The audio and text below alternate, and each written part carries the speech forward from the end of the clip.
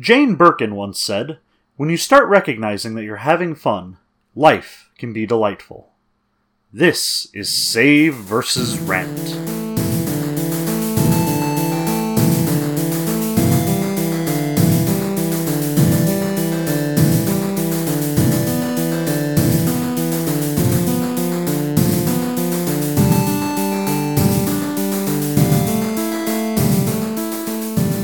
Welcome to Save vs. Rant, the Everyman Gaming Podcast. I'm John. And I'm Jeremy, and today we're talking about the 8 flavors of fun. So what are the 8 flavors of fun, other than alliteratively wonderful? Well, when we talk about fun, a lot of times we're just talking about this nebulous concept, like I'm having fun or I'm not having fun. What is it that makes up fun? Today we want to talk about some of the theory behind what and why things are fun, what kind of things are fun, and what elements make things fun. And it's interesting because it can actually be broken down fairly scientifically. So, Mark LeBlanc from Northwestern University actually came up with this theory, and if you ever get a chance to attend one of his lectures, I highly recommend that you do so. He is an expert on the subject. So now John and I, who are complete amateurs at this, are going to try and break it down and fit it into a 30-minute discussion. Let's get it started. Number 1, sensation. Game as sense pleasure. Now, when we talk about sense pleasure, we're talking about our 5 senses. We all have some ability to sense the world around us, otherwise you wouldn't be listening to a podcast or watching things on your phone or computer. Ultimately, we have this connection to the world, and we see some things as being aesthetically pleasing. Some things are fun to touch. Some things are fun to see. Some things are fun to hear. Some things are just fun to kind of experience. The point being that the relation between us and the artistic elements of things is what we're talking about when we talk about sensation. So there are a number of board games that really capitalize on indulging your senses. Cash and Guns, very specifically, has those wonderful foam guns that you have to point at one another, that put you into the middle of this game. You hold them with a certain amount of authority, pointing them, going, "Don't make me do it, man, don't make me do it." Yeah, ultimately, it gives you that connection, the feelies that give you that connection to the game, these big foam guns. This also applies with things like the art for games. Some games have excellent miniatures and components that come with them that are aesthetically pleasing and give you a great way to visualize the game. Some games even have auditory elements to them, be it the actual noise that the pieces make when they're moved on the board, which might be a satisfying click, or the actual elements of sound incorporated into the games. On the other hand, when it comes to role-playing games, we're trying to indulge our senses in other ways. I often like to play music when it's appropriate for the players. Currently, I'm running a Changeling game with John, wherein the neighbors will often play psychedelic hippie rock music, and the players have to listen to that. Also, every Halloween I run a Deadly Dungeon, and I like to have parts in it where the puzzles are pieces that I get to hand to the players. You can be very elaborate with these, actually. I think it was last year we had that puzzle box that was basically the puzzle box from Hellraiser. We had to physically put together and move into the proper position to summon a demon that we then battled. This year, he had a number of discs that you stacked up into certain configurations in order to show symbols on them that would allow us to move these cubes between these different daises, and these were all tactile elements that we got to fidget and play with while we were playing this game, and it gave us a real element of immersion and this experience with these feelies and these things that we could look at in the game. It was a really cool experience, and that's something that anyone can incorporate into an RPG, be it by actually creating an elaborate puzzle or something as simple as having a note that you can give to the player characters that looks like a war-torn thing that was pulled out of a messenger's boot. Anything that adds a aesthetic element to the game is what we're talking about when we talk about sensation.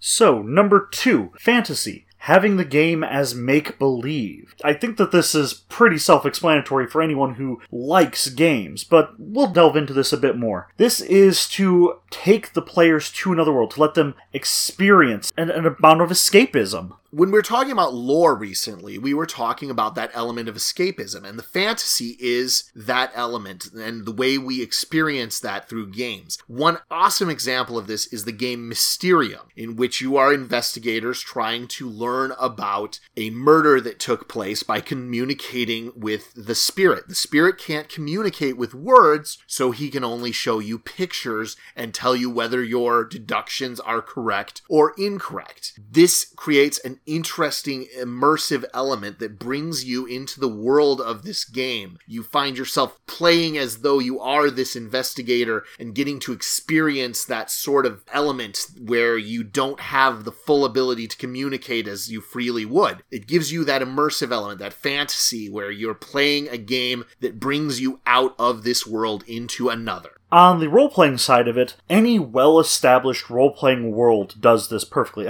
We were going to actually mention Pathfinder in their Golarion world. Golarion has an amazing degree of immersive nature to it. It has a big world that fits together in an organic way and is compelling. It brings you into the setting and allows you to experience this other world with all of these different cultures and ideas and religions and faiths and all of these elements that fit together in a way that's believable and immersive. And they do it by many great ways. One of my favorite ones is the goblins on Golarion specifically chant and sing these cutesy little death rhymes that make everyone just remember them. Another game that had that sort of fantasy immersion was the World of Darkness. Whether we're talking about the old World of Darkness or the new World of Darkness, we get a compelling world that makes us feel like we are in another setting, that we are somewhere else and apart. It has all these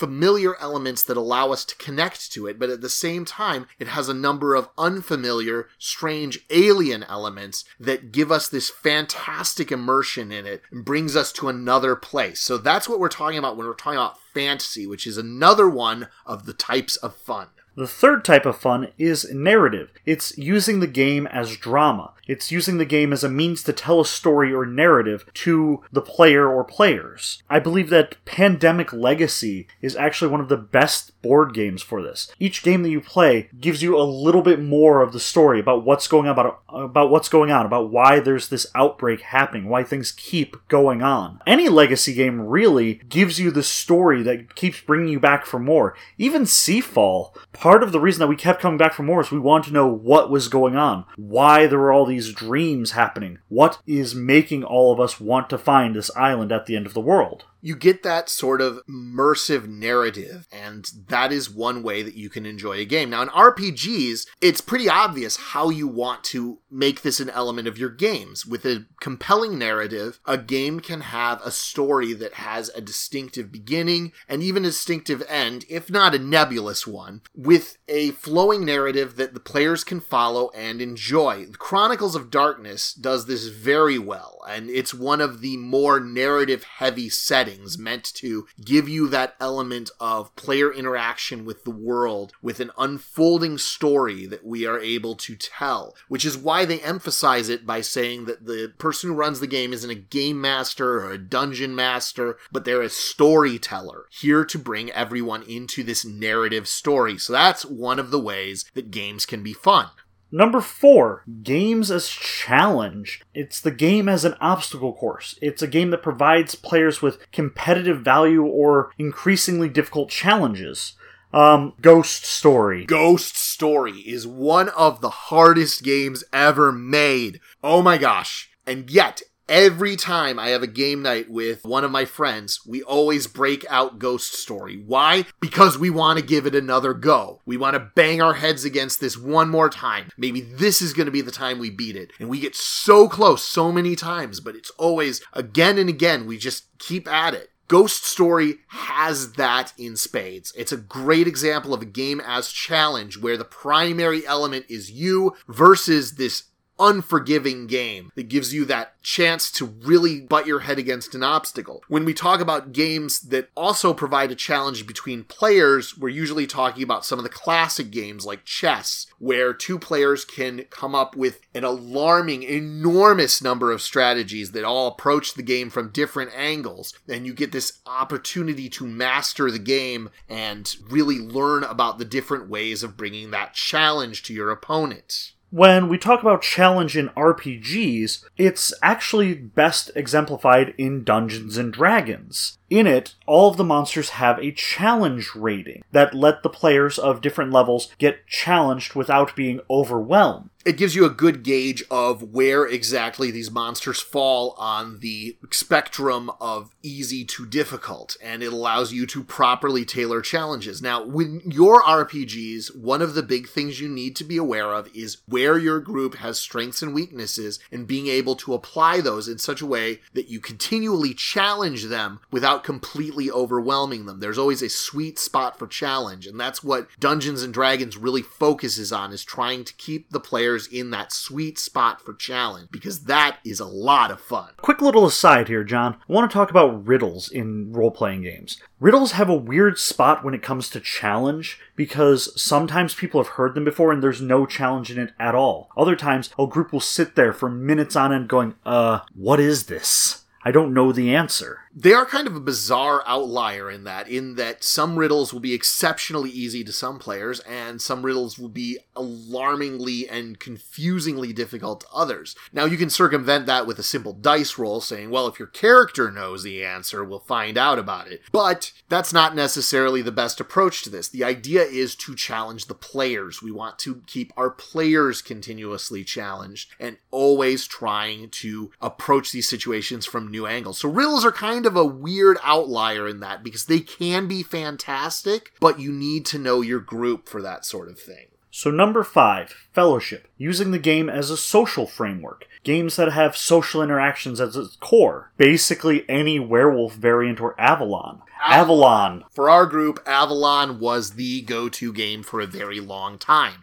The thing about Avalon was we were continually trying new strategies and approaches to it, and you never knew who was on which side. And even when we started to learn each other's tells, even when we started to kind of understand how each person played, we would throw each other curves, and we would keep refining our style and changing things around. With Avalon, we would play a 15-minute game of Avalon, and then we'd spend 15 minutes discussing that 15-minute game of Avalon and where things went wrong, where things fell apart, how we knew that Jeremy was lying or Jacob definitely was telling the truth. We'd get these elements of fellowship here where we really built up our friendships and learned about each other in interesting ways. In role-playing games, it's interesting to have fellowship, because oftentimes you're just playing around with each other and doing expression, which is a little bit later. But I think that the Dresden Files and the Fate system have a really interesting way of doing this. In the first session, you start building the world. You start building the story that everyone wants to tell. You start making places that are going to feature prominently in this story. And that right there has everyone collaborating together, talking with one another, figuring out what they want, and socializing and figuring out what is good for the group. Also, one of the elements of that is you have to write yourself into one of the other players' stories and have one of the other players guest star in one of your stories in your character's background. This gives everyone a chance to collaborate and have that fellowship experience with each other. But all games ultimately have that fellowship, especially RPGs, because you are playing with people. And for some of us, this sort of structured playtime is one of our major social outlets. This is one of the things that keeps us connected to the people in our lives and gives us a reason to come together as a group and have a shared experience. So that's a big reason that fellowship is one of the kinds of fun.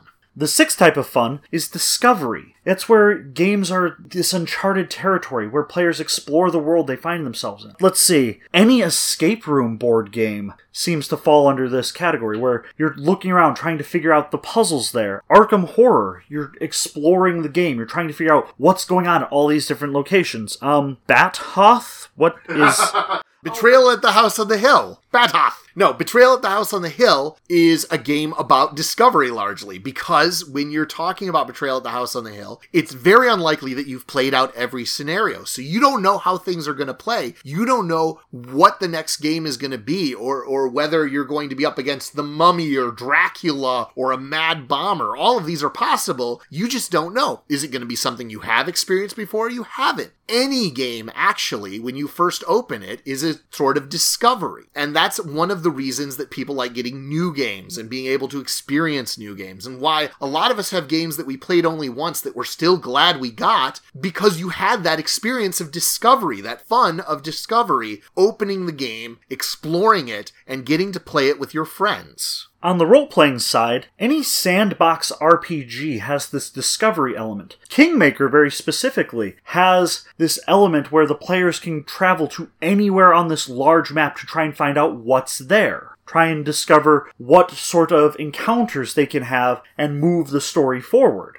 And what they're surrounded by, what the other kingdoms nearby, their attitudes, things like that. Depending on how in-depth the DM wants to get, sandbox-style games can be gigantic discovery experiences. But honestly, any RPG should be a discovery experience. You don't know what's behind that door. You don't know what the prince of the city is plotting. These are all things that the players set out to discover. And when you create secret elements in your game, you give them the opportunity to have the fun of discovering those elements of your game. And that is a way that everyone can have a lot of fun. The seventh type of fun is expression. It's the game as a form of self-discovery. It's games that allows for expression from the player through the gameplay itself. Let's see. Cards Against Humanity actually is a great way of showing how dark and twisted your friends really are. Cards Against Humanity is a great way of finding an opportunity to express some very dark ideas. And if it's a little too dark for you, there's always Apples to Apples, which is basically family-friendly Cards Against Humanity. Didn't it come before Cards Against Humanity? Yeah, actually, totally. But Cards Against Humanity really caught with people because it had that dark expressiveness to it. Apples to Apples ends up being a fun, argumentative game, but it doesn't really hit on those dark humor tones that are very popular with certain groups.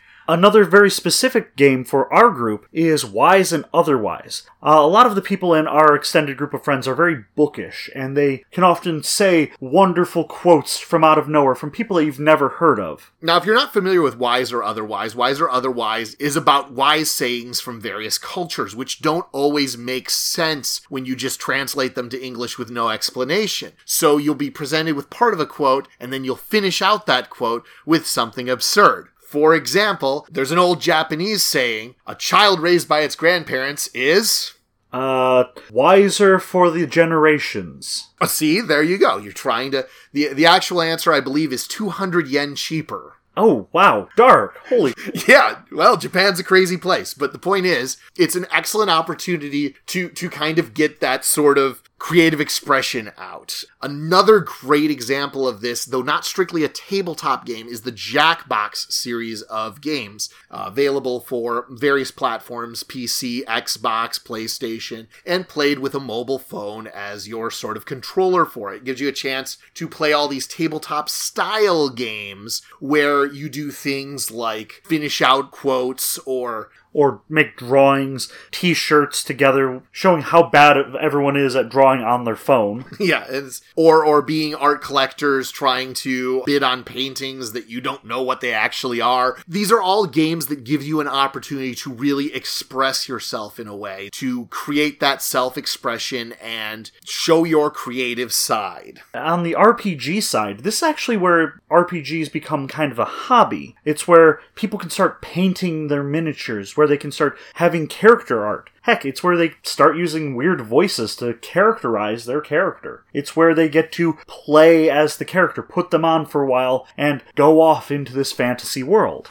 It gives you that opportunity to express yourself in a creative medium and play as something that you are not. Give you a chance to be something different and express ideas you might otherwise not ever have an opportunity to do so. And that expression is a big part of what makes RPGs fun. We have friends who draw characters for themselves, friends who will compose backstories that are actually excellent works of prose that are very enjoyable to everyone in the group. We have players who will write on their setting, who will talk about their characters' relations and love interests and stuff. And it gives you a chance to create expression, to create these works of art to be shared with and among your peer group, or even in the wider online community, if that's what you like. Our dear friend Bethy actually sits and draws the NPCs and different characters and moments in the middle of this RPG session. She'll spend 5-10 minutes and draw up a wonderful drawing of, let's say, Billy Goat, the King of Spring,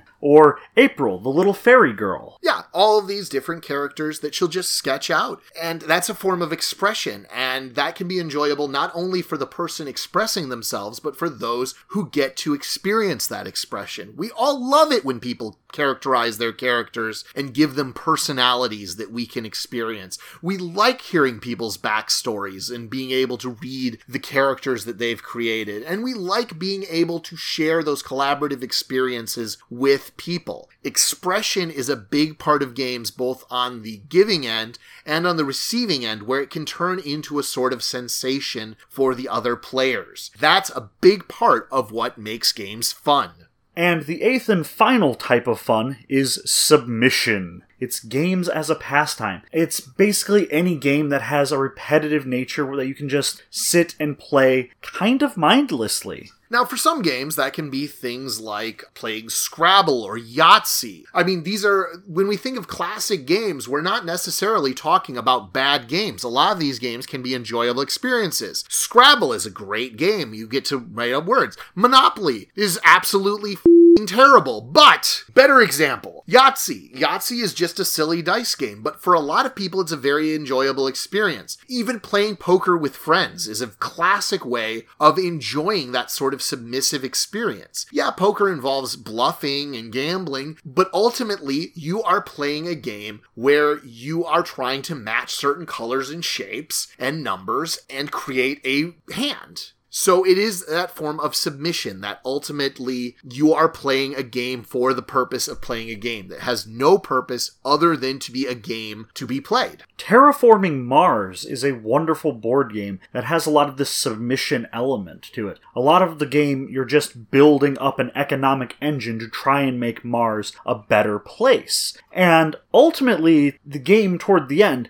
you're just moving a few cubes from here to here to here to here to here to play out another card. And it's very grindy, but it's a very rewarding experience. There is something viscerally enjoyable about that sort of work experience. It's not for everybody, and certainly not every expression of this is for everybody. But submission in these classic type games and in some newer games is a great way of enjoying yourself in games. Now, when we talk about this in RPGs, one obvious way is through random encounters, where you're just fighting monsters for the sake of fighting monsters. There's no greater story involved. You're just out in the desert and suddenly a blue dragon appears and you battle the blue dragon or something like that. But a lot of the submission actually comes from setting up and making your character, optimizing your character between sessions. Oh, I've leveled up. What new spells do I get to do? So you pore over this book, looking up the different spells, trying to figure out how you want your character to go. And a lot of times it's just flipping back and forth, double-checking page numbers, writing down a simple description. For a lot of people, I hear that character creation is one of the most fun parts of RPGs. Several of my players make characters they know they're never going to get an opportunity to play because they simply can't play in that many games, but they love making characters, and this is an opportunity for them to not only express themselves through the nature of the character, but to submit themselves to the rules of the game and create a character within those constraints, to constrain themselves to a set of rules that they can experience as just rules, put numbers to paper, and to create a character that can carry weight in a game. And in a sense, that's a form of submission to the game. That's playing the game for playing the game's sake.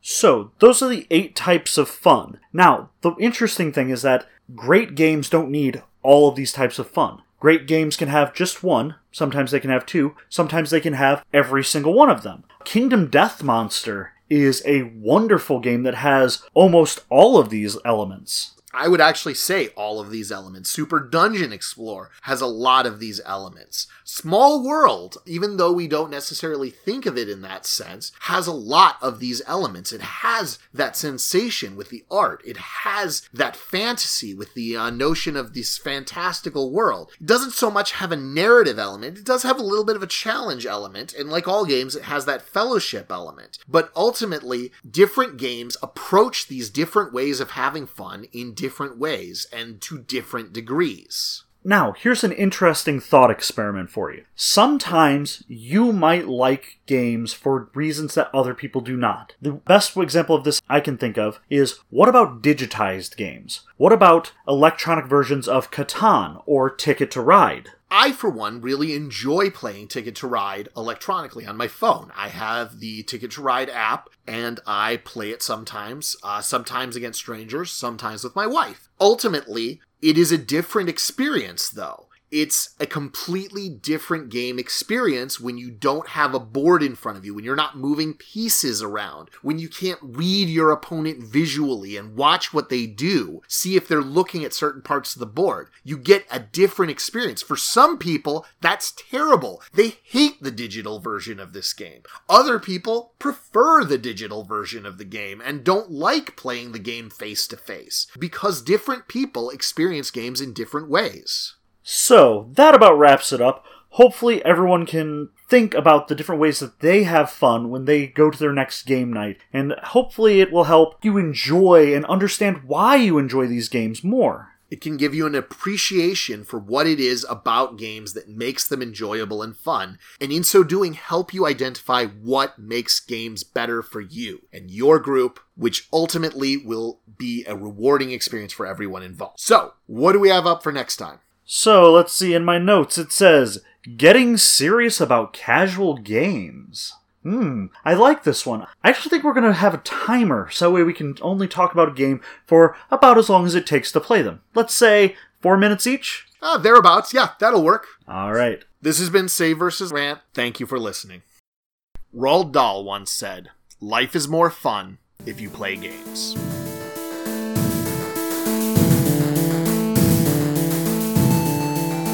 Save vs. Rant is a Tabletop Gamers Guild production. Your hosts are John and Jeremy, with music by Timmy Skittles. Save vs. Rant is recorded on dueling laptops in front of a silent and invisible studio audience. Visit us at SaveVersusRant.com or contact us on Facebook or Twitter at SaveVersusRant. We'd love to hear from you.